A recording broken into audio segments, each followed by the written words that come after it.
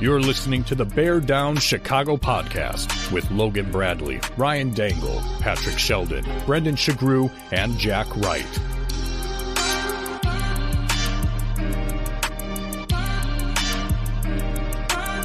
The Bear Down Chicago podcast. Yeah, we're that Bears podcast. All right, folks, welcome into another edition of the Bear Down Chicago podcast. I'm not bringing anybody on just yet, folks. I have a new space. For all of you that are just listening, please make sure you come check us out on YouTube. For all of you watching on YouTube, let's say you want to go back and listen to an old episode, or you want to listen to this episode, maybe you got to miss part of it or something, check us out. We are on Spotify, Apple Music, you name it. We are streaming wherever you are. So let's bring in the boys. I want to bring in He's so famous. Like I can't get him. Like I don't know if I could be in the same room as this guy. He's the assistant editor of Bears Wire, but he was also just on NBC Sports Chicago. It's Brendan Shagrew. Brendan, how are you, buddy? What's up, guys? Good to see you, man. It's been a long time. It feels like months since I've been on. Couple TV appearances, well, only one TV appearance here and there, but no, I'm really excited to be back with you guys. It's a fun time of the year, and I'm happy that you have the new space, but you need some Bear stuff in there, man. We just got furniture in here. It just got finished. There's nothing on the walls. There's a Bears picture back there, and a Bears football back there, but that's about it. There you go. I cannot wait. This episode is packed. We got some amazing Vikings fans that we're going to talk to. And usually when I say amazing and Vikings fans, like we don't, but these guys are wonderful, and we're so stoked to talk to them. We're going to talk about your NBC Sports Chicago appearance. We're going to talk about Bears training camp that you guys went to. There's a lot. Let's also bring in my right-hand man, Jack Wright, to the podcast. Really quick, folks, if you want to reach Brendan on, I'm not calling it the other thing. If you want to get him on Twitter, it's Twitter. The logo is so dumb. If you want to get Brendan on Twitter, you can hit him at Brendan Shagrew. That's Sugrue. If you want to get Jack on Twitter, you can hit him at Bear Down Jack. Jack, how are you? I'm doing great. Hey, announcer man said Logan Bradley was going to be on, but I don't see Logan anywhere. He's not going to be here. Sad face. Peeling back the curtain, Logan works for a very big time baseball podcast that cannot be named, or it can be, I don't know, whatever, but he really wants to be here instead. Jack, thank you to helping me set this up. You know, it's a good friend that helps you set up and move stuff.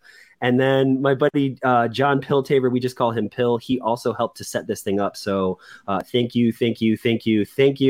Oh, hey, and look at that. He just happens also to be here. So, Pill, look at that sweet new space. Thanks in part to you, buddy. I'll stop talking about it, but clearly I'm very, very excited. Boys, before we get too far into this episode that is jam-packed, we've got a couple people that we got to thank. Our friend Jeff Cadwallader has been working hard since the beginning of the year to expand his real estate services to now include commercial properties. And he's been killing it. It doesn't matter if you're a business owner, a homeowner, or an investor. If you're looking to buy, sell, or lease commercial or residential properties, Jeff is your guy. He's our guy. He should be your guy. Jeff and I played a little bit of music. I love that dude. He's such a good people. So Jeff, hello to you. If you want to reach out to Jeff Cadwallader, do so with SVN Landmark today at 630-254-4734 or visit genevajeff.com today. Hi, guys. Sheridan's Barbershop, located in historic downtown Wheaton, Illinois, has been serving the community for 69 years. With 6 barbers, open 6 days a week, Monday through Saturday. They have appointments to book online or by phone at your convenience. You can go to sheridansbarbershop.com, or you can call 630-668-0137. And you can book yours today. Sheridan's Barbershop, where traditional meets modern. Jack, you don't need to whisper. It shouldn't be a secret. These guys are so good. They are so good. I want to make sure everyone's focus is like laser tight on the number. It got me, yeah. I've I know they've got some big news for us to drop soon, and we can't drop it just yet, but we're excited to drop it when it happens. So, okay, boys, anything we want to talk about really quickly before we bring on our two fantastic guests? Anything that is pressing, we got to talk about. It's Bears stuff. I mean, there's a lot. So I would say, let's get into, previewing the Vikings a little bit, and then we can get everything out of the, off the table in regards to Bears. Because I don't want to give one thing precedent over the other, because it's been a busy few weeks. It's funny, as Brian came on and Jack and I were talking about this, I get a little burnt. We do this podcast, which I absolutely love doing, but it's, a lot of work putting it all together and watching football and doing all that stuff. I was ready for, the off season, but man, I'm stoked. I'm stoked to talk football. So let's bring on our two phenomenal guests. First guy I'm going to bring on, Brian Highfield. Now, Brian is in Richmond, Virginia, but is a diehard Vikings fan and has the distinction of being on the very first podcast I ever recorded ever. Brian, it's been quite a journey, hasn't it, dude? It has been. Thank you so much for having me, guys. I'm excited to do the live stream with you guys. So there's a lot of pressure on me here. Looking good, dude. No pressure whatsoever. Okay, and then also good friend of Jack's, good friend of mine, Dan Iverson, another diehard Vikings fan, not living up north there, right? Sorry for Canadians that TJ Brooks, I'm sorry.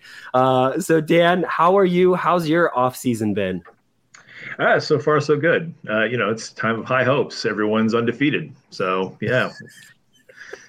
Yes, absolutely. Okay, so boys, I'm going to jump right into it. I've been watching the show. This question is coming, and I almost feel, I almost feel dirty saying this. Like, I really grew to like Kirk Cousins considerably more than I liked him beforehand when watching Netflix, the quarterback show, right? It's just called Quarterback. There's something about him. He's just this kind of genuine, real kind of, he's a corny. dork. Yes, corny, dorky, but he owns it. He's a dad. He's a family guy. His wife talking about how they shop at Target. I just thought that was really kind of cool. So what I'm going to do for the whole time that you guys are here, we're going to go Dan and then Brian every time. So Dan, have you watched it? What was it like watching your quarterback? What was it like watching Kirk Cousins throughout this episode, throughout the show rather? The Vikings fans have been pretty divided over the last several years on Kirk Cousins, and I've always been one that kind of landed on the I like him side. And so the quarterback documentary really sort of affirmed my positive thoughts about him. Man, the guy is tough. He's an every guy, but he's also tough as nails. It definitely shows his weak sides too. I mean, he's not a perfect quarterback by any stretch, but I was entertained by him. It made me cheer for him even a little harder. I'm excited for the year.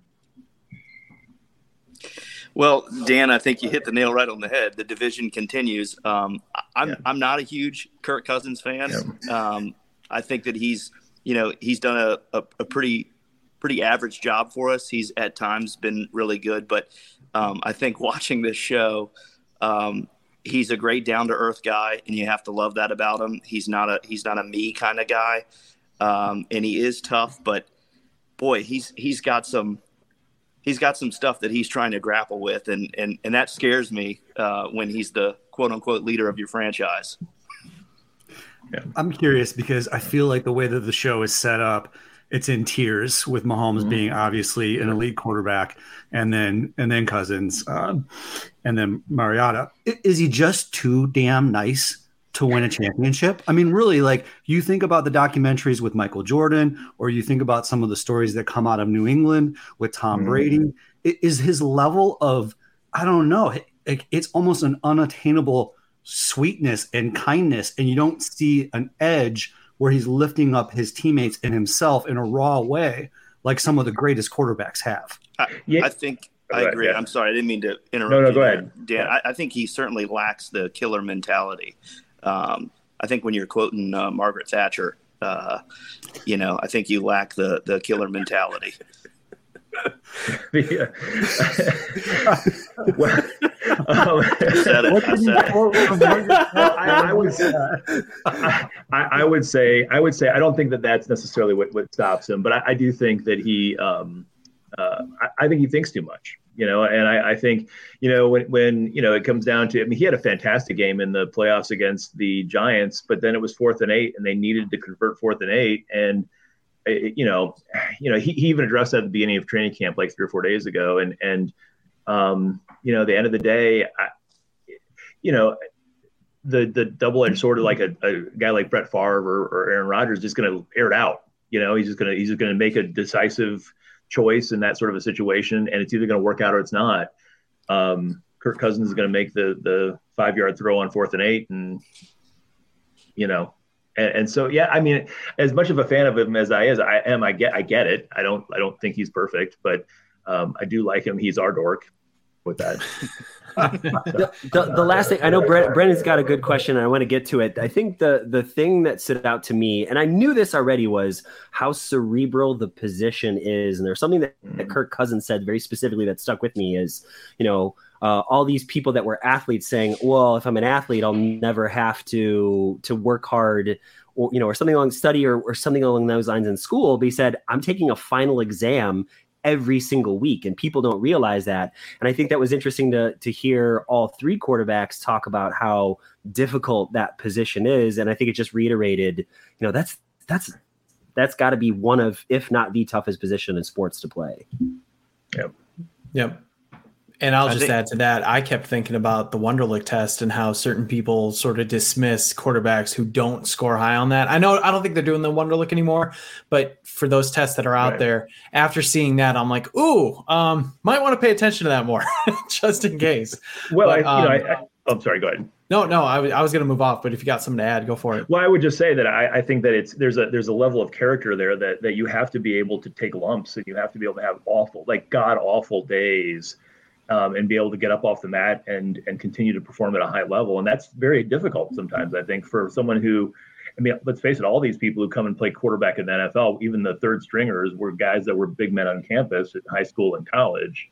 And, to go there and get your rear end handed to you on a regular basis in practice and then in games, it takes a special character to get your rear end kicked like that and get back up and do it. The ones who are great in the game have it, I think. I think $40 million a year helps for sure. For sure. Yeah, for sure. His agent more than anything is the MVP. Let's just be real. No question. If Kirk ever gets into the Ring of Honor, he's got to include his agent with him too.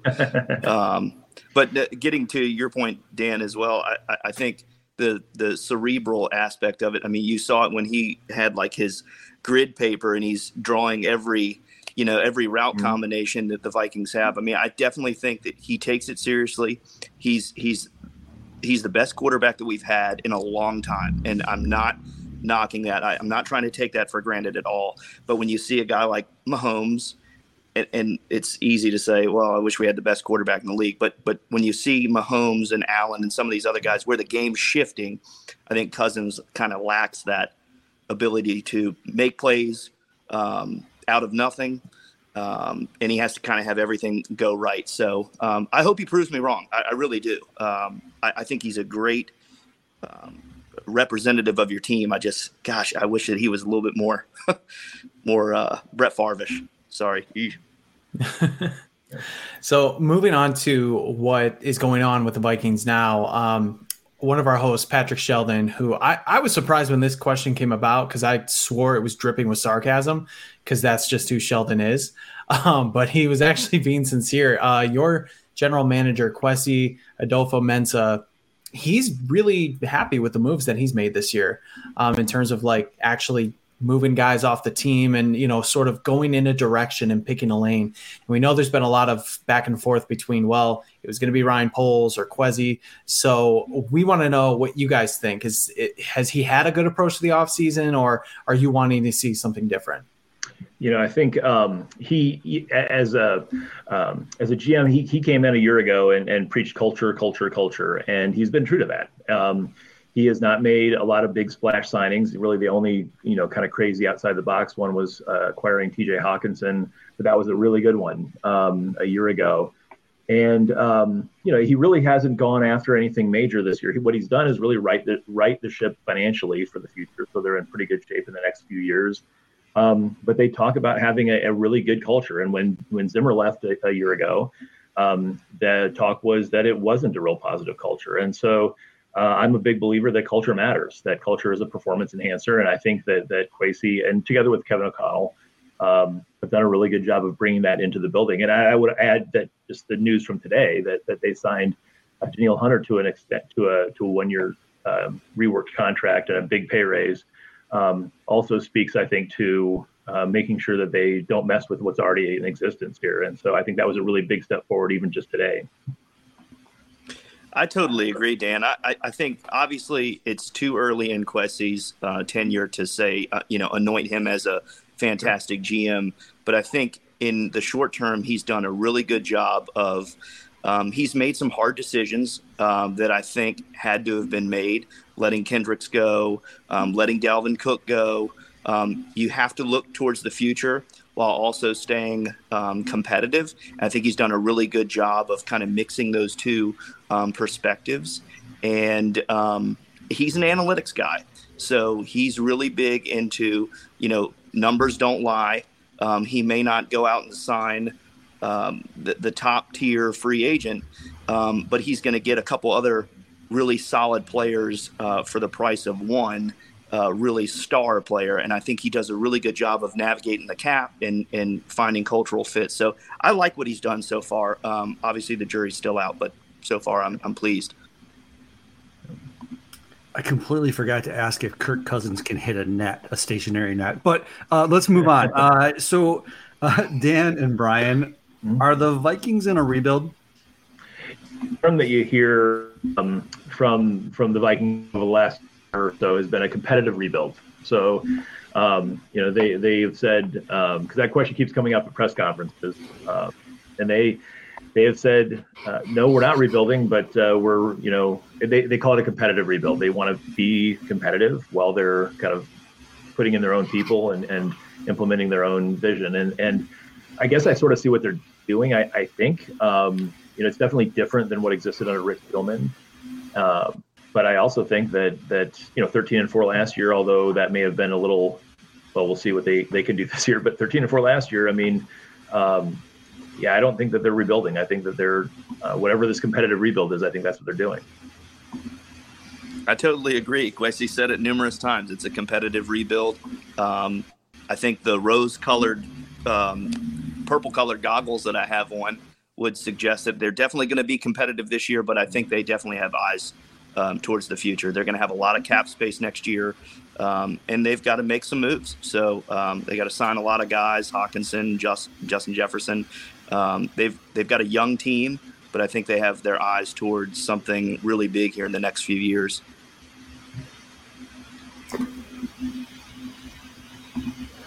Sorry about that, boys. That's my fault there. Okay, so let's talk off season. What went well for the Vikings this off season?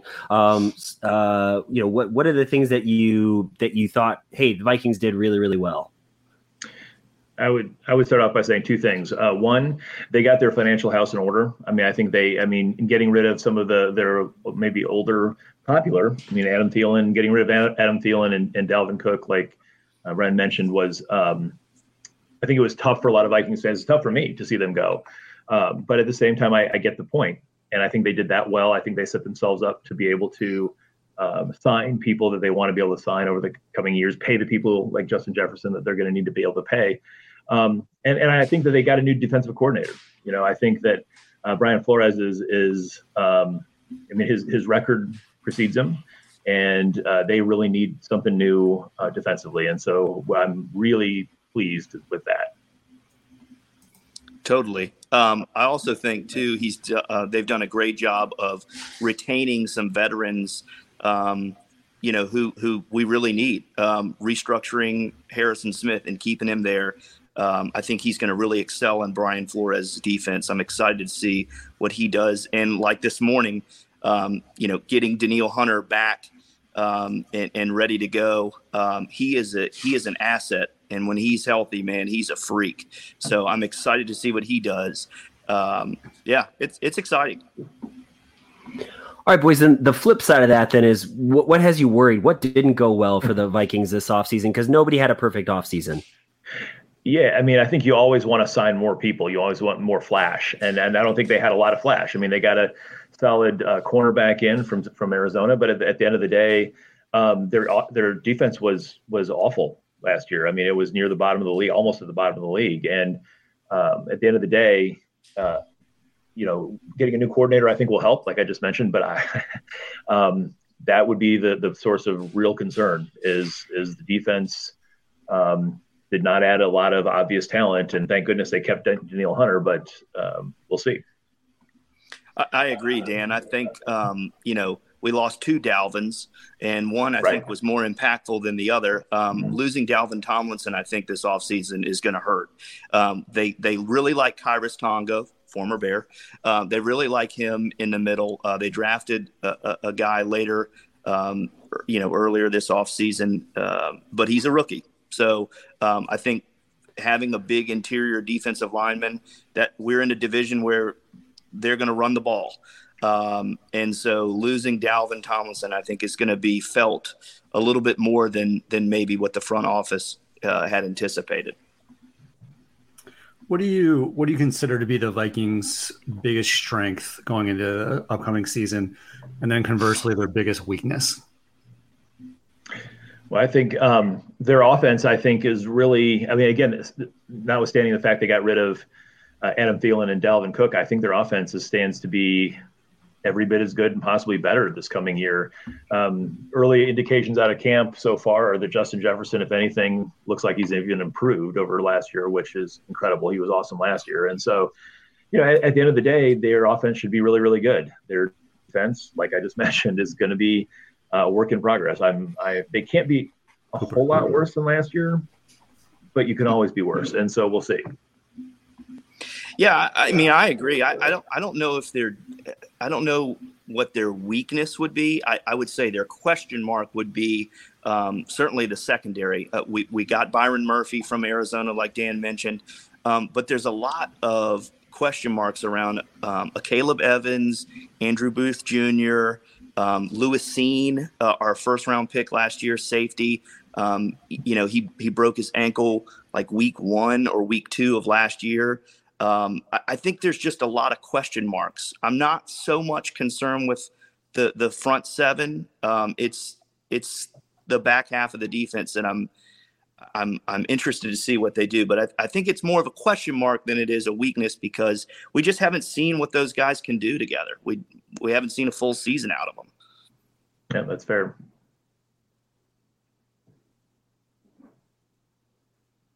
Boys, this is the Bears podcast, so we got to ask this question. How do Vikings fans feel about the Bears off season? I think when I hear about the Bears, we Fields gaining like 43 yards a carry against us in like whatever week 5 or whatever it was last year. I think that's the big question is the defense going to be better equipped to stop someone like Justin Fields running the way he is? And then can Justin Fields step up and become a NFL passer the way he needs to do? And I think, that's at the end of the day, I don't know that Viking fans think that the Bears could be a whole lot worse than they were last year. But at the end of the day, I think a lot of it centers around how the quarterback develops and whether or not he develops as a passer in addition to a runner.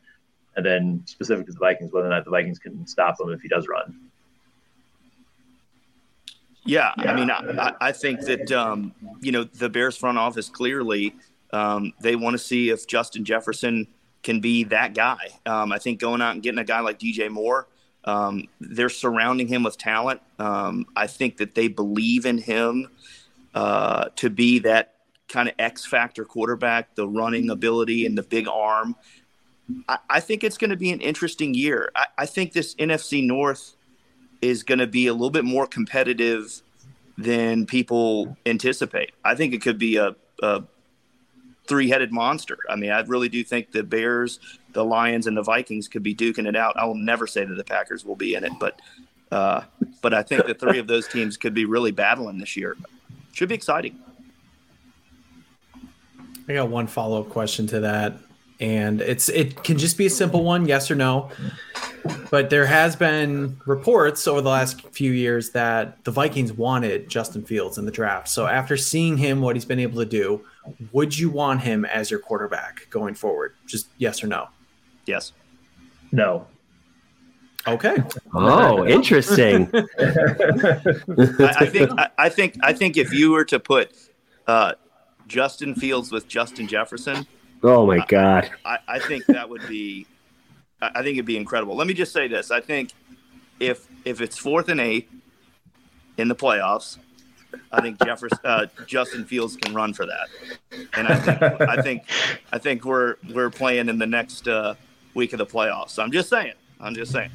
And that may be true. That may be true. But my concern with Fields is that he just hasn't proven himself as a passer yet. And that's the number one job of an NFL quarterback. And running quarterbacks in the NFL, as spectacular as he was at times last year, and he was, I don't know. I worry that he's going to get himself hurt. So, no, it's fair, and we totally fair. Need to see more out of him. Yeah, we definitely need to see more out of him this year. But we're agreed. Yep. So, yeah. All right, so moving on, kind of a similar question to what we had for the Bears. How do you feel about the rest of the NFC North going into the offseason, or going into the season after the offseason division has had? Yeah, I think I have probably something like religious objections to predicting that the Lions will win it. So it's a crisis of faith at some level for me at that level, because they do appear on paper to be maybe the best team. But after it, I don't know. I mean, I have no idea what I can't. But I mean, the Packers have had 30 years, 3 decades, like almost all of my life with a Hall of Fame quarterback. They can't get another one. Like, I mean, Jordan Love's, he can't be that guy. And I don't know. And so if that's not true, they're not going to be very good. And that will be awesome. And so, yeah, the Packers, obviously, that's the big thing is can Jordan Love be the person? And I don't know if he can. And then, of course, I think the Bears have done some good things over the course of the last year, or, since last year, they've done some good things. They've made some good moves. And I think that they're a better team than they were last year. And so, I don't know. I mean, I have such a hard time saying I think the Lions are going to win this thing. I have a hard time thinking that the Vikings are going to finish 13-4 again either. I mean, they went 11-0 in 1-score games last year. They, I think, used all of their 9 lives and then some last year. So I honestly, I don't know. I wouldn't be surprised by a whole lot of things unless Jordan Love becomes another, like the 3rd straight Hall of Fame quarterback that the Packers get. I think that would, I don't know. I think I might quit as a football fan. No, not going to happen. Yeah. Yeah, the football gods cannot be that mean to us, can they? I mean, right? Dan, I think you hit the nail right on the head, man. I think the Lions on paper look really great. The Bears have made a lot of improvements. The Vikings are coming off a 13-4 year. It's gonna be competitive. I'm just excited that it's right around the corner. Agreed. I'll just say this real quick: the it team of the offseason in the last decade or so usually hasn't done well. 2019 Bears, 2019 Browns, 2022 Broncos, 2014 Bears. I hate that I have to say that twice. But just like those kind of off-season teams that are supposed to be good, usually more often than not, they flounder. So I'm with you. I can't really say that the Lions are going to win the division.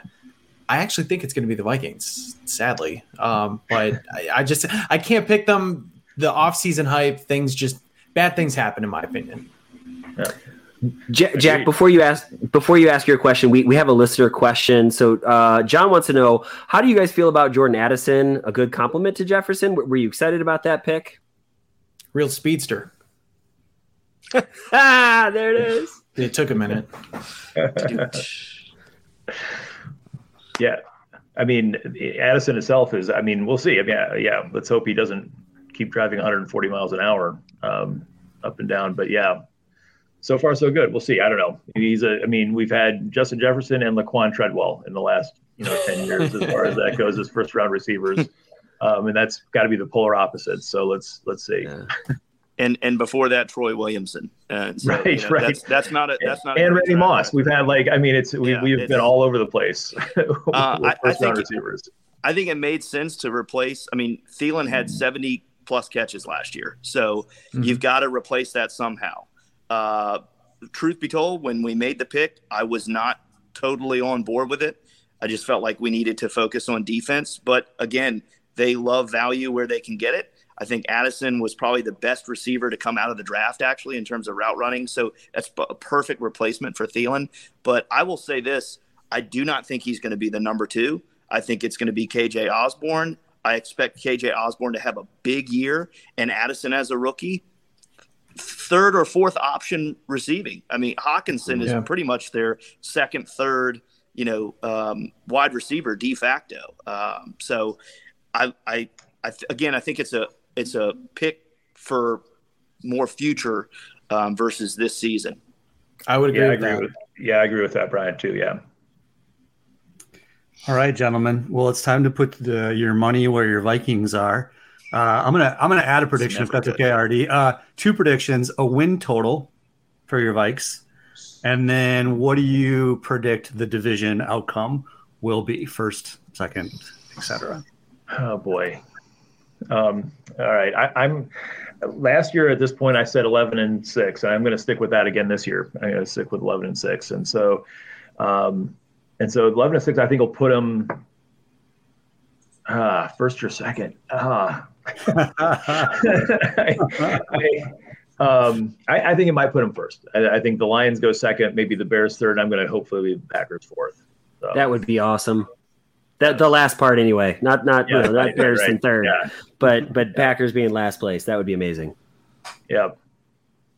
Dan, we're on the same wavelength, man. That's exactly what I had them pegged for, 11-6. I do think we win the division.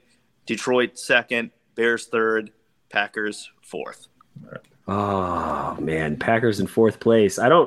What would that be like? I just don't know. Boys, we want to say thank you so much for being here. Obviously, when the season gets rolling around, we want to have you guys back. Dan, Brian, any shout outs you guys might like to give before we say thank you very much and see you next time? Well, to the 4 or 5 other Vikings fans in the Chicago area, keep the faith, along with Kevin Nalewski. Yes. We wanted Kevin to be. Yeah, we wanted him to be here, but unfortunately couldn't make it. So, Brian, what about you? We miss you, Kevin. So shout out to him, but also shout out to my father, who said that he was going to be attempting to watch this, but like me, he's sort of a Luddite, so I don't know if he's good with technology. And he's the one that unfortunately got me into the purple rain of watching the Vikings. So I have to owe all my sympathy to him. It's a tough existence. That's sports fandom, right, boys? All right. So, folks, this is Dan Iverson, Brian Highfill. Gentlemen, thank you so much for filling us in. We really do appreciate you guys very, very much. Take care, gentlemen. Thanks guys. Thank you so much. So this is the first of a 3-part series. Obviously, going to be going around the NFC North. We're going to talk to some Lion fans. We're going to talk to big name with Packers. I'm gonna just leave that, Brendan, to you. If you want to, we can wait to drop it. I don't know if it is confirmed. No, it's confirmed.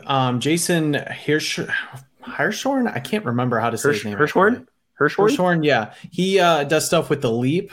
He's basically he's Peter Bukowski's counterpart, but he's kind of the I don't know who would be Jekyll and Hyde in this case, but Jason's takes are very measured, and he doesn't go after Bears fans or just make wild, outlandish takes like his co-host does, or his I guess co-writer. Or so I've had some good interactions with Jason. I think getting somebody who's actually at Packers training camp with all the intrigue going on is just going to be fantastic. So Jason's going to join us next week, and I'm really looking forward to it. And God help us if Sheldon's on. We just have to make sure we put a muzzle on him so he doesn't start bashing Bukowski all the time. I'm a little nervous. I'm not going to lie to you. I'm not going to lie at all. Dan and Brian, they've been our friends from the start. You know, while they're not on a Vikings publication, I think they're both smart enough where they could be. Oh yeah, they could be podcasting themselves, and I would listen to it if they weren't Vikings fans. But just measured good guys, and I'm stoked that we got a chance to talk to them, and we'll figure out the Lions situation as soon as possible. Brendan, I mean this sincerely. I have been dying to sing your praises. I've been dying to talk about this experience. You got to be on TV, man. NBC Sports Chicago. It was so freaking cool. And I mean this sincerely. Dude, you crushed it. Dude. You belonged in that chair, and it was really fun to watch, man. What was that experience like for you? Well, thank you. You know, I could be self-deprecating or I could downplay it, but the truth is it meant so much to me. And it was a goal that I had internally ever since I started writing about the Bears back in 2019. I sort of had these like little checklist items like, okay, get featured in another article, be a guest on a podcast, potentially have a podcast. And then, you know, seeing other people, yeah, right. Seeing other people and other writers get opportunities like that, whether it was NBC Sports Chicago or WGN or at the time CLTV, I always kind of sat there and I was like, I want to do that. I want to get to a point like that. And so for them to reach out to me, you got the email, which is the best part. Ryan sent me this. He's like, I think you might want to see this. I'm like, holy crap, what the hell? This isn't real. And I legitimately, I looked up the guy's name, the producer, just to make sure it wasn't anybody messing with me. Sure enough, it was real. So just getting the opportunity it really meant a lot. And it was kind of surreal to even be asked that, where, you know, other writers and broadcasters and reporters have done the same. And then there's me being there as well.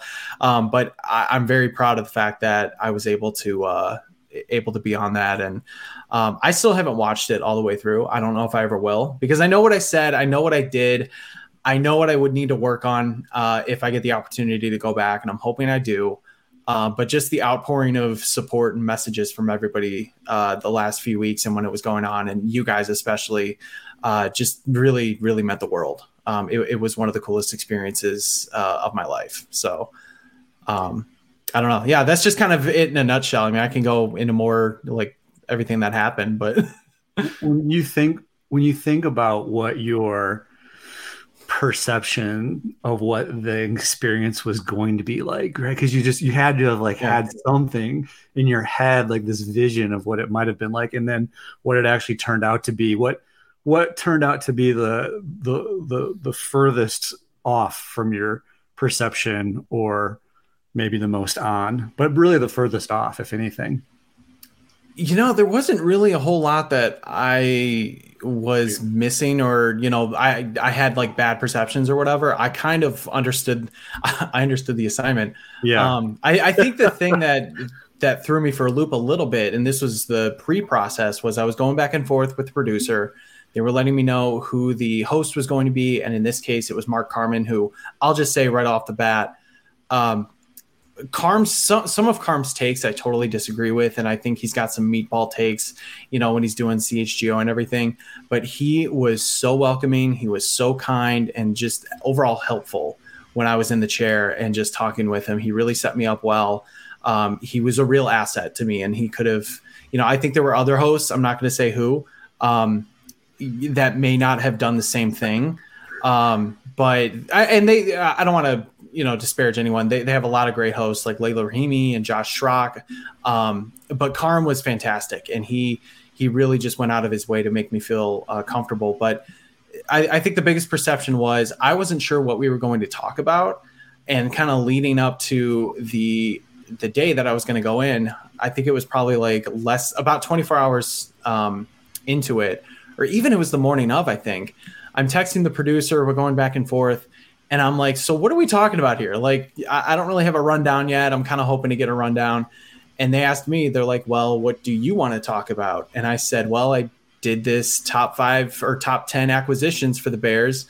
And then there was this Cole Kmet tweet that came out about Dan Orlovsky that's going around. I have thoughts on that.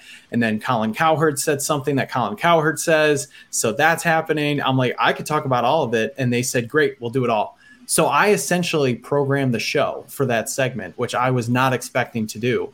But it was really just helpful and I guess really cool that I was going to be able to say, okay, these are the topics I want to talk about, and you guys rolled with them. And I thought overall, just the variety that we had, and especially being like in a dead part of the off season, was really good. So that might have been my biggest perception. But I get there, we go into the green room with those like black like recliners that you've probably seen, like Alex Brown and Lance Briggs hanging out in. I sent you guys a picture. I was like, oh my God, I'm in the green room here. And it was fine. Like it was just a standard green room. And just walking into the studio, it was vibrant. It was new. Of course, but for people who don't know, NBC Sports Chicago redid their studios a couple years ago. So it looked really, really nice. And just being surrounded by all the graphics and everything and the bright lights, I'm like, okay, this is it. And, sat down in the chair and sort of, I think I told the producers, I was like, guys, by the way, this is my first time doing actual TV for Bear stuff. So just please go easy on me. And so it was, it was just like a nerve-wracking experience. And I had the worst cotton mouth possible that I had to fight my way through so hard. And I was like, I hope that you couldn't hear that. And they said, no, it sounded good, which made me feel better. But yeah, that was just kind of, what I was experiencing. I only had to stop once because they kept, producers behind the camera and cameramen, they're, cueing guys this way and like making hand signals. And I got so thrown off. I was like, guys, what the hell does that mean? And they said, oh, just look at Carm the whole time. And I'm like, oh, okay, fine. So yeah, other than that, just rolled through everything and had a good time and had a nice chat with Carm for like 30 minutes afterwards, which was really cool. Just kind of talking about how we both got to where we were and just questions about the industry and things of that nature. It was so cool, dude. If you were nervous, you didn't show it, man. It didn't show through on the screen at all. Dude, I had to, in the green room before we came on, I just said a little thing to myself. I was like, all right, Brendan, like, this is the one thing you know about. This is the thing that you know about. Like, if there's any topic out there in the history of topiks, this is the thing you know most. So don't be nervous. Like, it's fine. So I kind of had to give myself a pep talk a little bit. But thank you again. Thank you guys. Thank you to everybody for watching and for just all of the support through it. Like, I read every message. I saw every post. Whether it was on Instagram, Facebook, Twitter, text messages, it truly meant a lot. And I'm really glad that I didn't just, make a fool of myself on television. You didn't. You crushed it. You belonged. Plain and simple, you belonged. Boys, there's so much to talk about. And we could continue. For some reason, if you haven't watched Brendan's interview with NBC Sports Chicago, you've got to. Good friend Heidi commenting, what an amazing experience. Heidi, thank you. It was so cool to see our guy up there, and Brendan, we love you, and we're so thrilled that you got to do that, and you belonged, you deserved it. It was amazing. Boys, here's what I want to do. I want to just really quick, there's one thing, because we already talked about Quarterback on Netflix. Please watch it. It's good. People are not watching. It's so good, and it's so interesting to see. I want to talk about the running back situation. I think we've kind of talked a little bit about it when David Montgomery was trying to get a contract here. A contract we think was offered to him, but it was not a ton. And now it's the Saquon Barkley. There was a meeting of running backs like, hey, we're undervalued. What is your guys' kind of take on that whole situation? Do they have legitimate gripe to say, hey, like we're putting our bodies in the line, we're still in an important position, but you're not paying us like that? What's your guys' kind of take on it? Let's go Jack and then Brendan on this one. My immediate response was get your money. I think it is one of the most physical positions on the football field. They are the player that takes a pounding maybe the most. You think about guys that are able to run full speed and tackle running backs. Yeah, there's no doubting the trenches are physical, but the amount of abuse that running backs take, I think it's got to be somewhere up at the top of the list when it comes to the physicality of the game. And so we're seeing them have incredibly short-lived careers. So get the bag, like get your money while you can. It does seem a little surreal, like in a larger life perspective, we're talking about millions of dollars, but in the football world, I think, you guys do your thing. And if you need to hold out and you need to get more money and you're going to be used like you're used and abused and then cast aside, then get paid.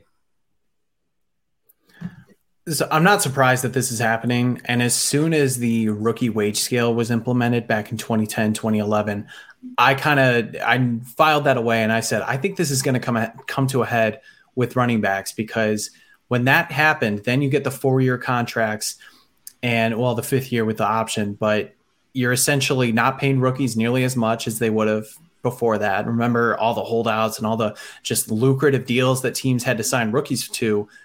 And then after running backs were just like used and abused, like Jack said, you don't have to pay them, or you can just pay them short-term money and then just let them go and keep drafting. I mean, it's good business, and it's terrible for the actual players. I'm with them. They should get the money, but the CBA was just renegotiated a couple years ago. And I think it was just horrible, horrible timing, because Austin Eckler then became the Chargers representative, and I think a year later became the one of the, I don't know if he's the president or the player president of the NFLPA, but he's one of the higher ones up there. So if he was on there maybe a couple years earlier, he probably could have put his foot down and said, hey, we as running backs need more money. There needs to be more guarantees. There needs to be safeguards or whatever. I don't know what it is, but I'm kind of surprised it took this long, knowing what running backs have gone through, how very few of them do get those second contracts. I mean, it was 10 years ago that Matt Forte was potentially holding out for like a better deal, and Marshawn Lynch. And then since then, I mean, Todd Gurley got paid, Ezekiel Elliott got paid, which was a stupid deal if you're the Cowboys because of what happened. But each year you just see more and more guys not get that long-term money or get franchised and then just tossed aside. And then maybe if they're making, I don't know, $12 million 1 year, now they're going down to like 5 or 6 the next 2 or 3 years. And that is just a significant pay cut. So I'm with them, but at the same time, I'm not surprised. This was always going to come to a head, and it finally is happening. So, Brendan, this one is for you. Brendan, how about a prayer circle for Jonathan Taylor to the Bears? I already got people mad at me for, doing the Bears meme for him yesterday. No, they don't need him. They really don't. I'm very excited to see what this running back room does. You have to pay him to, and you're giving up assets. It's fun if you're playing fantasy football, but I just don't. And he's hurt. Jonathan Taylor's hurt right now. I don't know if you guys saw the report that just came out while we were recording, but the Colts are potentially going to put him on NFI because he had an injury off the field, out of practice, and now that could jeopardize him getting paid. Because if you get one of those injuries, you could lose your regular season dollars. Yeah, Daniel Dundas is making a point about it that just how things have worked. I think when you look at the analytics side of it, Daniel, I totally agree. But the human element of it is those dudes take an unbelievable abuse to their bodies, more so than a lot of other positions. Not saying other guys aren't going to get hurt, but long-term career. I mean, what most guys play 3-5 years tops in the NFL, and then that's your bag for how long after the fact. Yeah, I mean, I wish there was a way to get both people, happy in this situation, the NFL as well as running backs, but I just don't see it happening. Speaking of contracts, the first real big signing of a Bear to stay with the Chicago Bears, Cole Kmet, is staying in Chicago. Boys, what do we think about this? I wish Sheldon was here. As much of a hard time as we give Patrick Sheldon about Cole Kmet, I think, he's stood firm as he doesn't dislike Cole Kmet. He just doesn't see Cole Kmet being, the Travis Kelce. He doesn't see him being someone that is a centerpiece of this offense. And I think, he'll make some good points there. I'm pretty excited about this one. Jack, Brennan, how are you guys feeling about this? I'm pleased. I mean, I think that there is a bit of a tight end scarcity, and so a bird in the hand is worth two in the bush. The guy clearly works hard. Got his degree in the off season. Not that that's football related, but I do think it permeates his entire work ethic.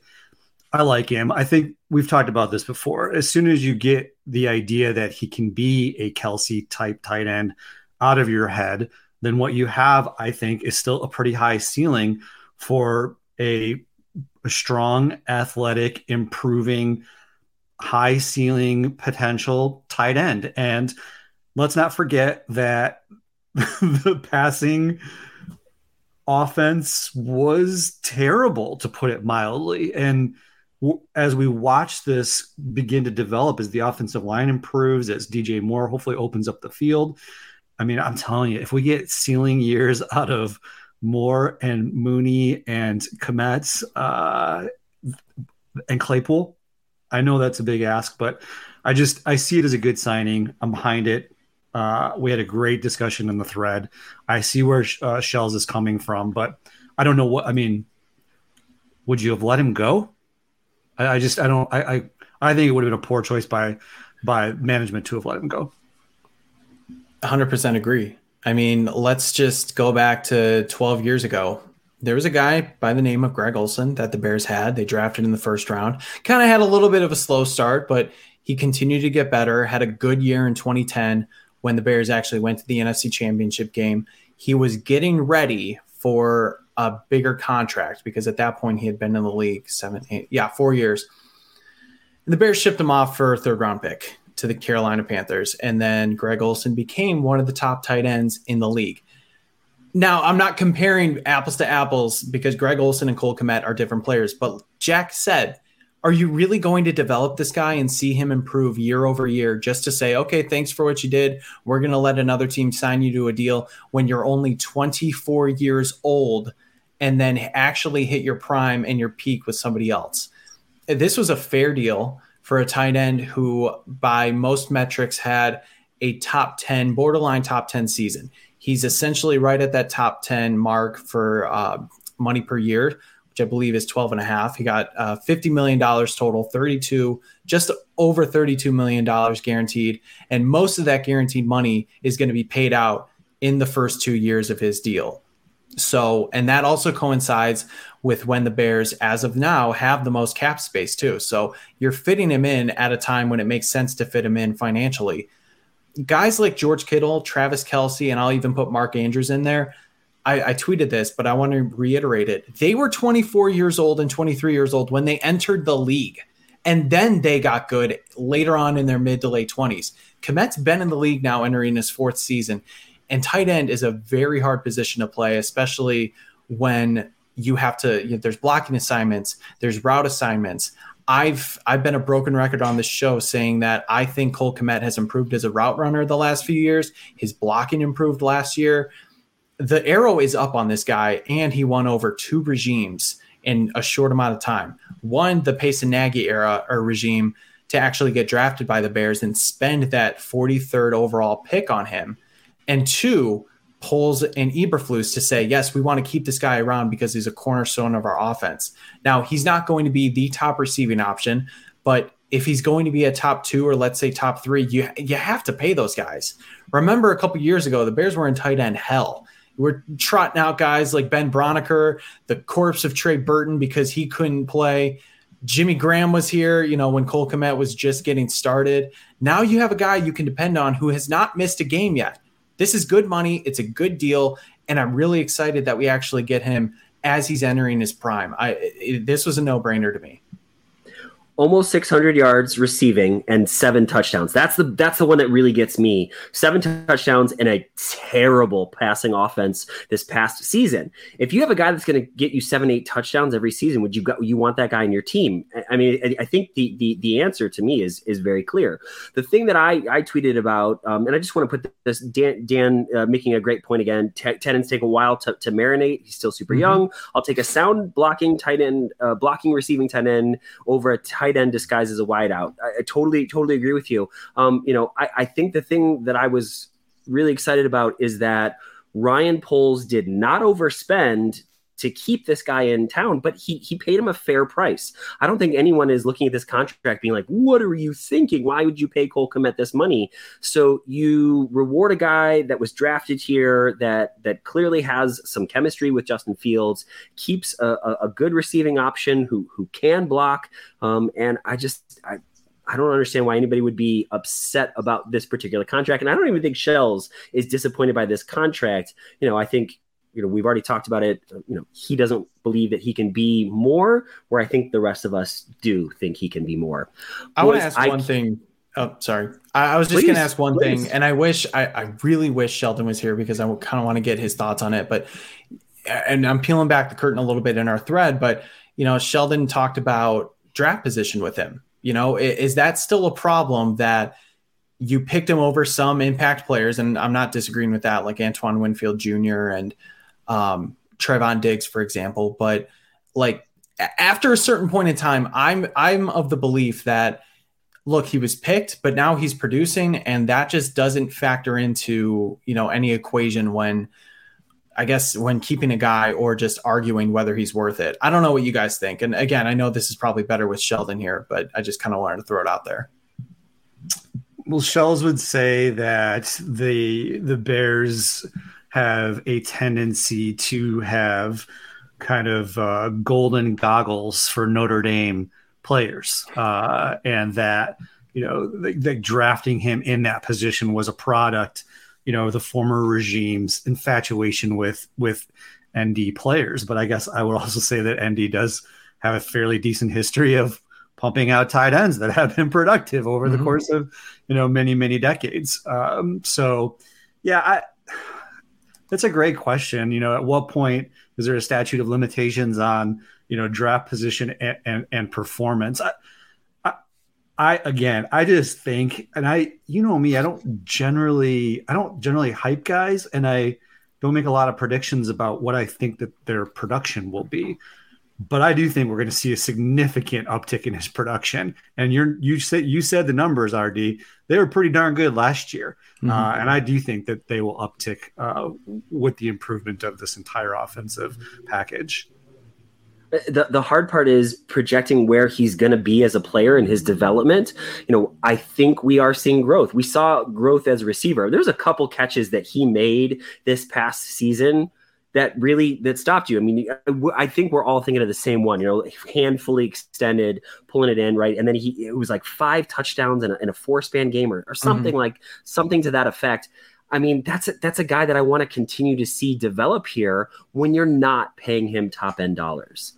Now, boys, I want to get to this question really quick. That we could talk about Cole Kmet for a long time. I am so excited to pick your guys' brain about training camp. But before we do that, let's just talk Arlington Heights. Do you think the Bears are going to be in Arlington Heights? I know that they did have some meetings with the mayor of Chicago yet again, who seemingly is trying to distance himself from the mayor that lost the Chicago Bears and Lori Lightfoot. Do we see anything? I guess more than anything, where do you think the Bears are playing 5 to 10 years from now, Jack and Brendan? Brendan and I chatted about this a little bit at an adjacent gin mill at a bar over a beer. And I said that I think that there's still a chance that they will be in Chicago. And I don't know what iteration it will come in, but I've said this before. There was a Minnesota, representative on who was a part of the stadium build when Minnesota, did their stadium. And he said that at that time, there were 3 different spots in the suburbs that were all front runners. And it looked like a slam dunk that it was going to go to one of those spots in the suburbs. But what it comes down to is straight cash, homies. And at the end, somebody came in with a big bag of money and they built the stadium, in Minnesota proper. And so in some measure, it's impossible to deny, that this is a business and money moves mountains. I don't know how it will look. It's a shame if it's a rebuild of what's currently there. That would bum me out. The only way I could see it being good in Chicago and staying on the lakefront is if they finish that transportation hub that they're talking about finishing, and then they just tear that thing down to the ground. I don't know. Preserve the pillars if you want. Put them somewhere outside and put a plaque on it, but not a part of the stadium, not integrated into the stadium. New state-of-the-art, gorgeous, beautiful stadium that the Chicago Bears deserve and the fans deserve. Just as a personal note, too, I told Brendan, it broke my heart seeing the TikToks of the demolition of the Arlington Heights racetrack. My family and we went every year. And if it were like in shambles and they tore it down, got it. But it was beautiful. I mean, pristine, gorgeous, one of the nicest tracks in the country.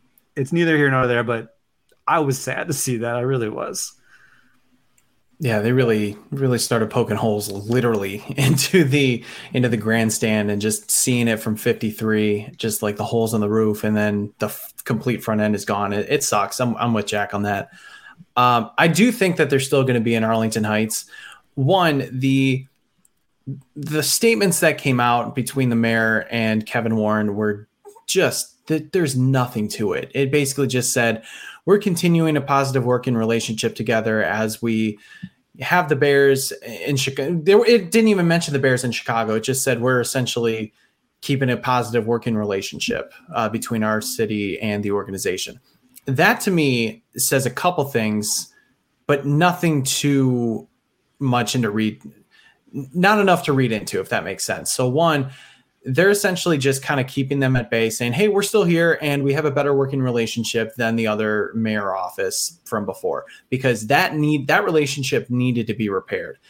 The Bears, no matter what happens, are still going to be in Chicago for the next few years. They're still going to be at Soldier Field. Even if they're playing there until 2030, that stadium needs to be upgraded. And if you go back, you know that emails were sent but not read, essentially, about how the Bears needed, or how the Park District needed, to make repairs to the seats and certain areas of Soldier Field. So it's kind of a leverage play a little bit, but all the work is still happening at Arlington Heights. And Jack, like you said, a lot of things would need to happen in Chicago for this to actually go through. You need to make those changes to Soldier Field. You need to come to an agreement into what that would be. That transportation hub needs to be built. And that's only just on the Soldier Field spot. If they were going to try to find another space for this in Chicago, I don't know where that's going to be. Does that make more sense with what traffic is going to look like and actually getting 60 to 70,000 people in and out of there every weekend during a football season? I don't know. The property is already being torn down in Arlington Heights. Yes, there's a tax stalemate. I do know that Kevin Warren is meeting with the superintendent, though, to kind of go through that, potentially maybe come to an agreement. I don't know. There's a lot of work that still needs to be done there, but I do believe, because of the land space that it's at, the work that's already being done, and I guess just this, how unreasonable that Arlington Heights and mainly Cook County is being with this tax break. I still think it's going to happen. And maybe part of that is wishful thinking, because as a Northwest suburb resident, I really want it to happen because it's so close to my house. If they wanted to stay where Soldier Field is, does that mean they're going to go back down to Champaign-Urbana and play at the University of Illinois? I went. That was awful. It was it was bad all across the board. Like, I don't, where are they going to play while something is being built there? The only reason why I really bring this question up is I've had a chance to talk to some Arlington Heights residents, and it is not popular at all, which really surprises me. You talk to people in the areas surrounding Arlington Heights, and they're like, they're geeked up for it. Like, let's go. This will be great. But you talk to a lot of people in Arlington Heights, they're really upset about the traffic. They're worried about the tax situation, how it's going to impact schools. Like, some of the concerns just don't make a whole lot of sense to me. But it sure seems like the people of Arlington Heights are fighting this far more than I kind of thought. Boys, anything left? Because I am dying to ask you questions about training camp, and I can't wait to talk. There's a lot of Bear stuff to talk about here. Let's do it. Cool. All right. So I think me, like everybody else who hasn't been to training camp, is just so elated to hear about the Justin Fields to DJ Moore connection, that the two seem to be on the same page in so many different ways. What was it like, boys? Like, just run me through the whole experience. And was it easy to see the chemistry that people have been talking about? Jack, do you want to go first? You're muted, by the way. Gotcha before you did it. Thanks, man. The facility is beautiful. The improvements that they've made are fantastic. It is now, a grade A facility. I think the players, I'm sure, enjoy being there. There was a general consensus amongst some of the fans and creators in the stands that there was a bit of a lean towards liking Bourbonnais more because there was more space, more fans, better for the kids. But there's very little to complain about. At times, the players may be on a field that's difficult to see from where you're sitting in the stands, but I think that goes along with the territory because they created quite a bit of space there. There's kind of an upper and a lower set of fields. It'll be interesting to see where you guys are when you go, Brendan and Ryan. For the first time since I've been going, we were kind of down on the lower fields, but just ended up in a good spot, and we saw quite a bit of action. As far as the chemistry with Moore and Fields, I mean, it's there. I don't know. Has there been a day of camp so far where there wasn't a video posted in which during one-on-ones, DBs against wideouts, that Justin didn't throw or connect on a deep ball with Moore? In other words, I believe he is connected on a daily basis with Moore on a deep ball from Justin Fields. I gotta say, I was a little surprised that I wasn't more juiced about that, because we're so bereft of offense. But I was thinking about it a little bit today, and I want to see it in a game. I need to see it happen on the field, and we are watching on a Sunday and texting each other and going bonkers. I need to see it then. I really do. I mean, there is that little bit of, okay, they're in pajamas. They've just got their shoulder pads and helmets on. Don't take anything in training camp too seriously. But clearly better to see that, than what Brendan and I saw a few years back even last year when we were like, who are the wideouts going to be? What number is that guy? Okay. Or ESB was like, one of the top three. So in that regard, that wide receiver room, way better. We're thirsty for it. Brendan, before you throw in, I just want to say Brendan and I will be at training camp Wednesday, August 9th. If you happen to be there, please come over and talk to us. Brendan and I think we're very approachable people. We want to talk Bears, and if you just happen to be there, please come and find us. Say hello. That would be really awesome. Yeah, and I will also be there on Tuesday the 8th. So back-to-back days I'm really excited about.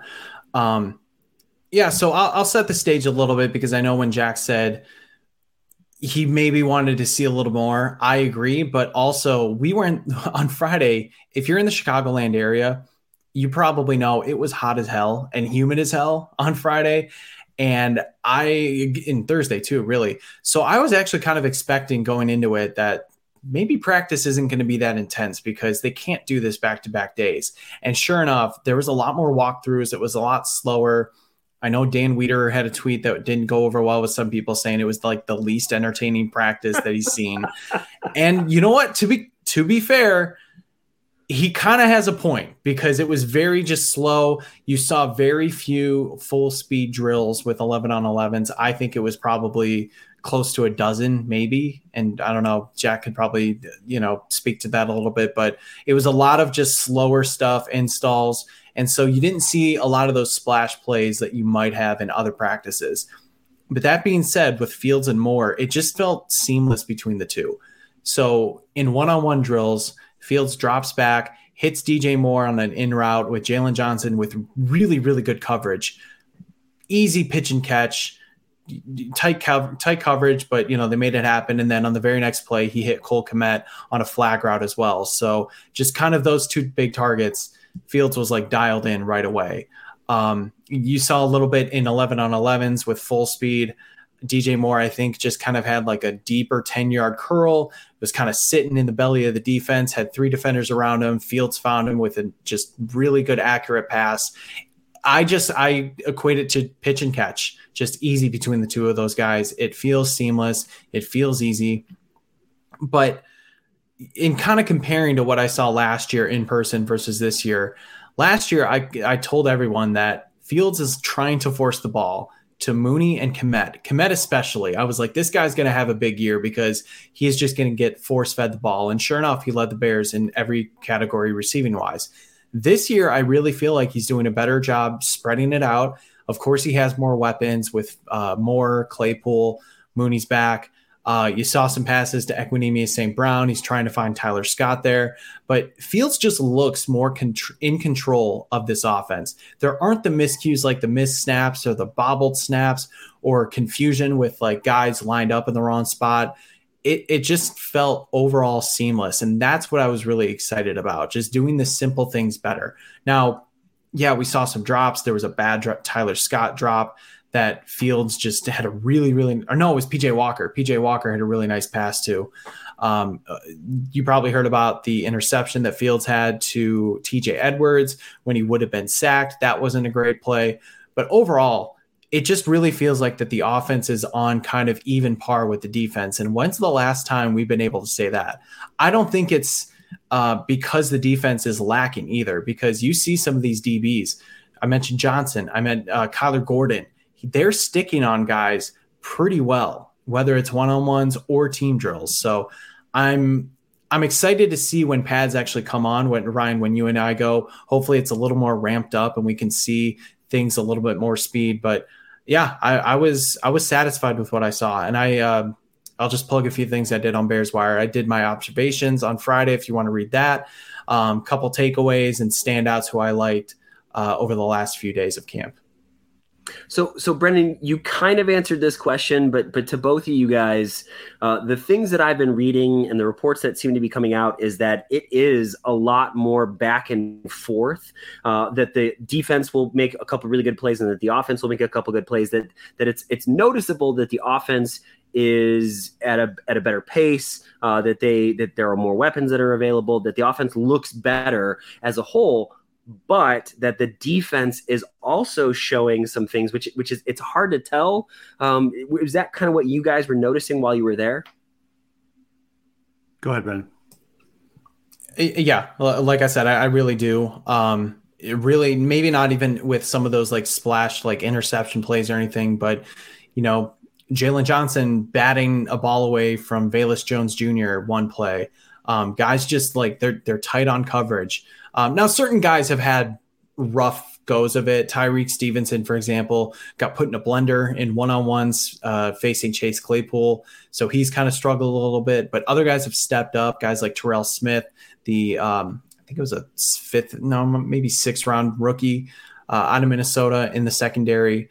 Now it's also hard to see about pass rush and offensive line play too, because these guys aren't in pads. They're not going full strength. But you've seen a couple guys off the defensive line get the better of some of the Bears tackles. Darnell Wright was the one who let up pressure from Terrell Lewis a couple times. And so, depending on like maybe one play, Tevin Jenkins is winning his battle, and then another play, Wright or Braxton Jones is losing his. It has been like kind of that back and forth pull and push. So, yeah, I really can't say that either side is sort of winning at this point. Would you say, like, based on what we saw and just in general performance, that Jalen Johnson should be the next one that gets paid? Because if I think about a standout player on the defense on that particular day, he is a notch above all the other defensive backs. I think he got beat by Moore, but then the very next play he came back. Yeah, he was against Moore, and he had a great pass deflection, and he was in perfect position. I mean, he is an excellent cornerback. Yes. Yeah. I mean, no, I agree. And I'm really encouraged by what he said in the press conference. We missed it, unfortunately, because we were leaving, but I saw it afterwards. Yep. He essentially said, I'm not worthy of elite cornerback money because I don't have the production. Now, this isn't verbatim, but, after Trevon Diggs got paid a crap load of money, you would think that Jalen Johnson wants like a really nice deal. And I'm sure he does, but he knows that he has to back it up with his production, and he's not worthy of top 5 cornerback money. And that was really, really encouraging to hear for me, because I was a little concerned that maybe he would come in with this, I guess, sense of I deserve this because I am a good cover corner, even though I've missed time in the last couple of years and I've only got one career interception. I think he is a very good cover corner, but knowing that he's probably set his market value lower than, those other guys, and rightfully so, makes me encouraged that a deal actually could get done sooner rather than later. Tyreek Stevenson, Jalen Johnson, and Kyler Gordon in the slot. That seems like a pretty rock solid. And then you take Brisker and Eddie Jackson. I mean, I'm just trying to think and now move even forward. You got Sanborn, Edwards, and Edmonds. Edmonds. Thank you so much. Wow. I mean, minus that front four. I mean, that's an awesome back half of that defense, and that gets me excited that you got some playmakers back there. I'd like to keep that core around for a while. No, I think there's a lot to be hopeful for. Absolutely. Hey, do you mind, really, really quickly? I want to go back to one thing that Brendan talked about that I think is fascinating, and we've talked a little bit about it on our thread too, because it involves a little bit of nuance. And I had tweeted early in the practice how impressed I was and have been with the way that Flus's staff conducts practice in terms of its efficiency. And I mentioned pace twice, and not Ryan Pace, but the pace of practice. And, it's one of those things where I think two contradictory thoughts can be held at the same time and both be true. Because I do think that Flus runs a far better practice than the previous regime. And I have an example I wanted to run by Brendan real quick too, but also in the same token, because of the heat, they were doing 50% pace on 11-on-11s. Ryan, I don't know if in my entire career playing or as a coach, I have ever seen anybody run 50% 11-on-11s. I asked several coaches that I know and guys that I played with previously. It was, unheard of, honestly. Had to be predicated by the intense heat, and probably a wise decision on the part of the coaching staff. But Brendan, think about the way that Eddie Jackson practiced under Nagy, and think about what we saw with Eddie Jackson practicing a couple of days ago. He's my example. Mm-hmm. Eddie Jackson under Nagy was nonchalant, undisciplined, not very professional. And I do know he had personal things going on. I guess I'm setting that aside. He didn't hold himself accountable, and no coaches held him accountable either. And now he practices like a pro.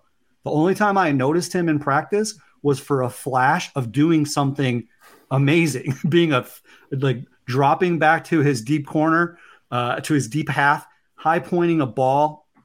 He's a terrific athlete and a terrific safety. We know that. And so both things permeate the entire team, right? The way that he was practicing and not being held accountable, and now the way he is practicing with discipline in a professional manner. He gets to each drill fast. His helmet's not half cocked off his head like it was most of the Nagy practices. It's just a totally different vibe when it comes to holding people accountable, running drills to learn skills and get better. Not just going through the motion I already got my bag and I can't get any better in this drill. It's a completely different vibe. So Weeder was right. It was slow because it was hot. But overall, and I don't have to be right, but I'm just saying, the practices are better. Yeah, they are better. And even going, so this is my third, now that Bears practice has been moved to Hallis Hall. This is my third year doing it. And we talked a little bit about it last year. The Nagy practices versus the Flus practices are more succinct. They're more deliberate, I would say.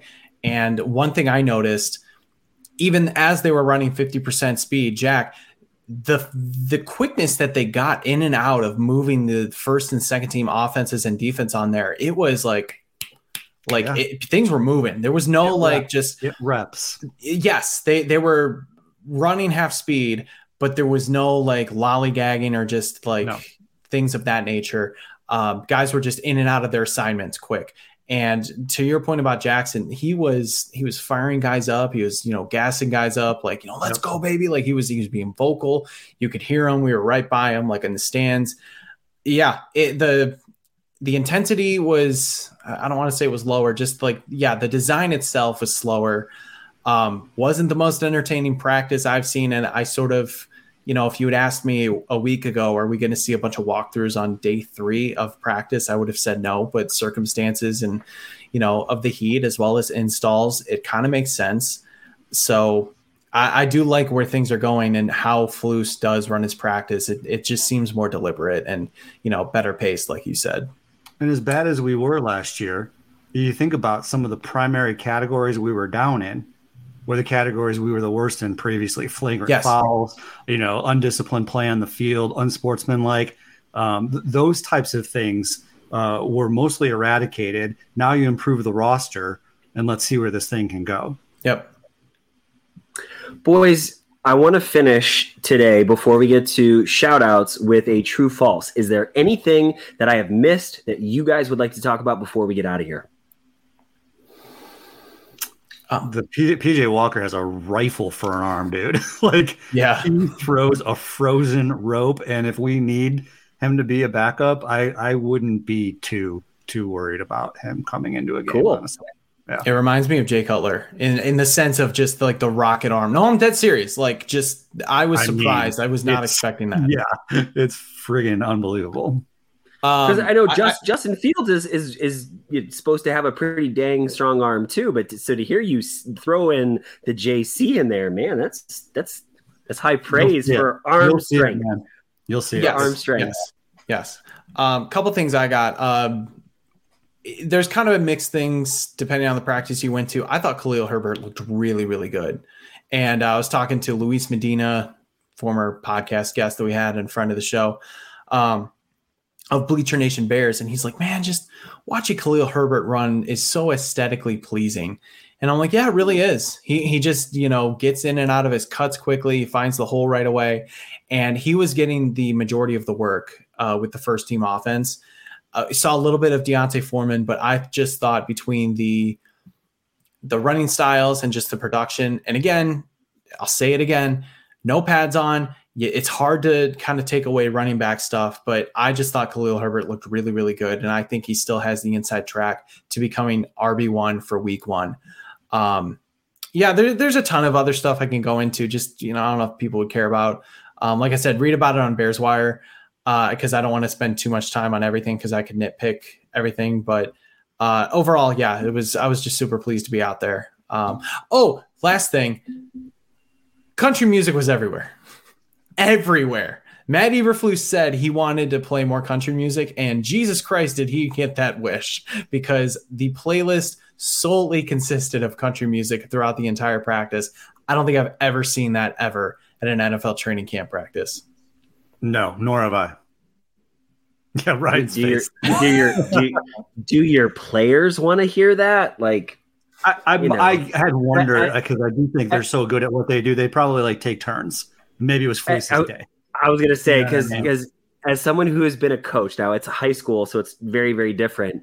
There were days where people were like, Dangle, you going to run music throughout the whole practice? I was like, wait, what's wrong? And they're like, Coach, Coach, no. Your music and our music, is not the same thing. So, all right. So, boys, I've been meaning to ask this question, and I wish Sheldon and I wish Logan were here, but they are not. Justin Fields said in a CBS sports interview that he will be the first Chicago Bears passer to throw for 4,000 yards. So, true or false? Justin Fields will be the Chicago Bears' first 4,000-yard passer this season. Let's go, Jack, Brendan, and I will finish it up. Hold on, before we say our answers, I just want to know, is there a caveat that it's going to be this season or just in general? I believe I did say this season. Did I not? Let's do it. I'm throwing down this season. Okay. He's going to throw 4,000 yards. Jack, Brennan, me. I'm going to say true. I do not buy the Justin Fields is a running back playing quarterback crowd. I think the focus on him and the criticism has been way out of line. I've watched him now for 2 years, and so have you. There was not a single thing that I saw in camp or last season that made me think that Justin Fields can't be proficient as a passer. I think he'll be this year a 4,000-yard passer, the first one the Bears have ever had. Crying. Sorry. I'm sorry to say, I will say false. And it's not because I doubt Justin Fields' abilities or anything like that. It's because it still hasn't happened. It's one of those things I'm going to be late to the party on because it's hard to do in the NFL, one. But two, Justin Fields had 2,200 passing yards last year in 15 games. I mean, you can talk about whether or not he's a good passer. I think he is, and I think some of that is circumstantial. But like to take the jump to basically double your yardage in one season, I think is going to be really, really difficult. I'm setting the bar for him at like 3,500 yards because I do think he's still going to run a lot. Some of those like passing attempts he may choose to run. And I still believe that Luke Getsy's not going to become like a 40 to 45 passing attempt offensive coordinator in one season. They're definitely going to take steps to get there. And if you're going to ask me if Justin Fields is going to be the first Bears quarterback to throw for 4,000 yards, maybe in 2024, 2025, I'll say yes. I just don't think it's happening in 2023 yet. I'm going to agree with you, Brendan. I'm going to say false. I could see something like 3,600, 3,800 to get really, really, really close. But because we're Bears fans, we're going to continue to live in, the 18th century as far as quarterbacks are considered. And I also think with his dual running ability, either one, you're looking at an injury or where he could throw for maybe another 100 yards. He's going to rush for those. I don't care. If dude, let's just say he has a collective 30 tutties this season, and that's between rushing and passing. I don't care. I don't care if he has 28 rushing touchdowns and 2 passing. Like, I don't care as long as he's productive and we're moving the ball and we're scoring points. I don't care. Boys, let's get to shout-outs for this week. Let's go, Brendan. Brendan, I'm sorry I've been putting you in the back seat this whole time. So, Brendan, we're going to put you out first. Jack, and then I will finish it up. Shout-outs, boys. Let's get out of here. All right. I have way too many people to shout out, so I'm not going to do that. I'm just going to say just shout out to every single person who, like I said, has just supported and wished me well wishes throughout like the whole experience with NBC Sports Chicago, as well as meeting everybody at training camp, whether it was fellow bloggers or writers, broadcasters, or fans and friends. It was just awesome. The last few weeks have been incredible. So I just want to shout out everybody there. So instead, I'm going to give a special shout out to my late grandfather, Ed Mahoney. And the reason is on the Friday that I think it was the 7th, I think it was 7/7. The Friday that I went to NBC Sports Chicago, it got bumped a day. It was supposed to be the Thursday, but the White Sox got rained out, so they had a doubleheader on Thursday. So I got moved to Friday. That was my grandfather's 100th birthday in heaven, and he was one of the most prominent radio hosts down in Springfield forever. I mean, he turned into basically Chauncey from ESPN 1000 doing Great Outdoors for the last few, I don't know, maybe decade of his life when he was doing radio, but he was a big sports and outdoors host back then. And he was kind of an inspiration for me wanting to get into television and radio back in high school. I chose not to do it because I didn't think I was good enough. I didn't think that anybody would like my voice, or I didn't feel like it was my thing. So I switched career paths. And it ultimately led me back to, writing and now podcasting. And then, of course, the TV appearance. So to have that on his 100th birthday and to get like my first like television experience with the Bears, I said a prayer to him, just said, I know you're on my shoulder watching me here. And then after the show, I omitted this purposely, went outside, kind of enjoyed the, downtown, being on the river. It was so nice. And I said, man, I need a drink. And I went to the closest bar I could find and I ordered a Manhattan, and that was his favorite drink. And I just sort of like cheersed him up in heaven. And I just said, thanks for being there with me. I know how proud he would have been of me. And so just my shout out goes to him, and, just really cool that I had that experience on what would have been his 100th birthday. What a cool story, Brendan. That is awesome, dude. That was a great share. I love that. Okay, I've got just 3 shout outs. I'll try to make them quick. First, I'm going to shout out WBEZ Radio and NPR. I love to learn. Their podcasts are fantastic. I listen to them all the time, and every time I listen to one, I learn something new, and they're so great.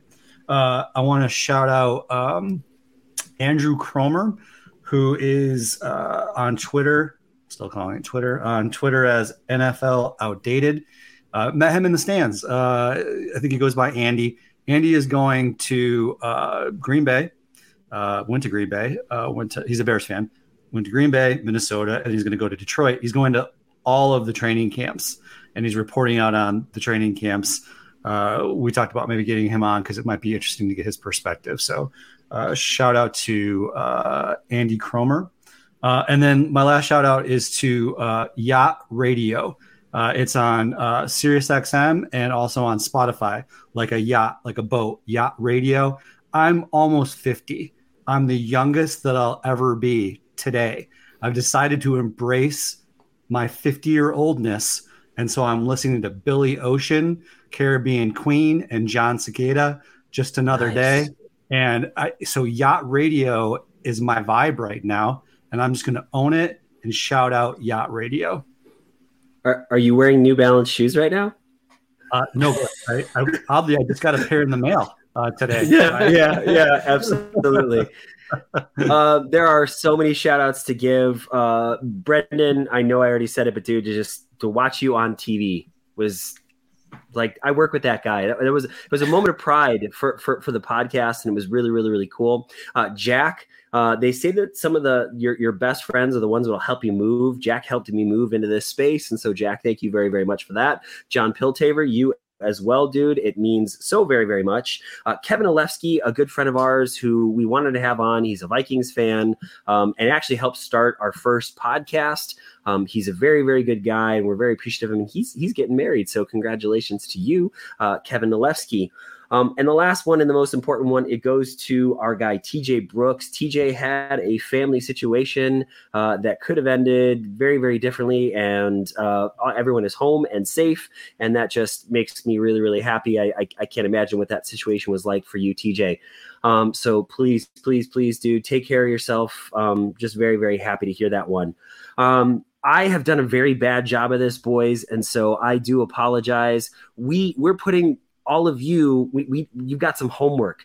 We need some reviews, whether that be, like and subscribe, but go to wherever you listen to this podcast and please hit us with a 5-star review. It really helps to widen our audience. And I haven't been saying that. And I can tell we need more reviews. Please, please, please, if you could write us a 5-star review, it really could help grow this thing. Also, follow us on Threads. With the instability of Twitter right now, I don't know about you guys, but it has been wonky for me. It has not worked super duper well. And with this change, Elon wanting to call it X, I get a little bit worried that the community that we've helped build through Twitter could be in jeopardy. So please follow us on Threads, follow us on Instagram, follow us on Facebook, so that we can stay communicating with all of you. Now, folks, let me just say this. We know that there are so many places to get your Bears content, and you've chosen to hang out with us. It means more than any of us can say. And so we just want to say thank you so, so very much for hanging out with all of us. So for Jack Wright, for Brendan Shagrew, for Patrick Sheldon, for all of us at the Bear Down Chicago podcast, thank you so very much for listening. And as always, folks, Bear Down Chicago.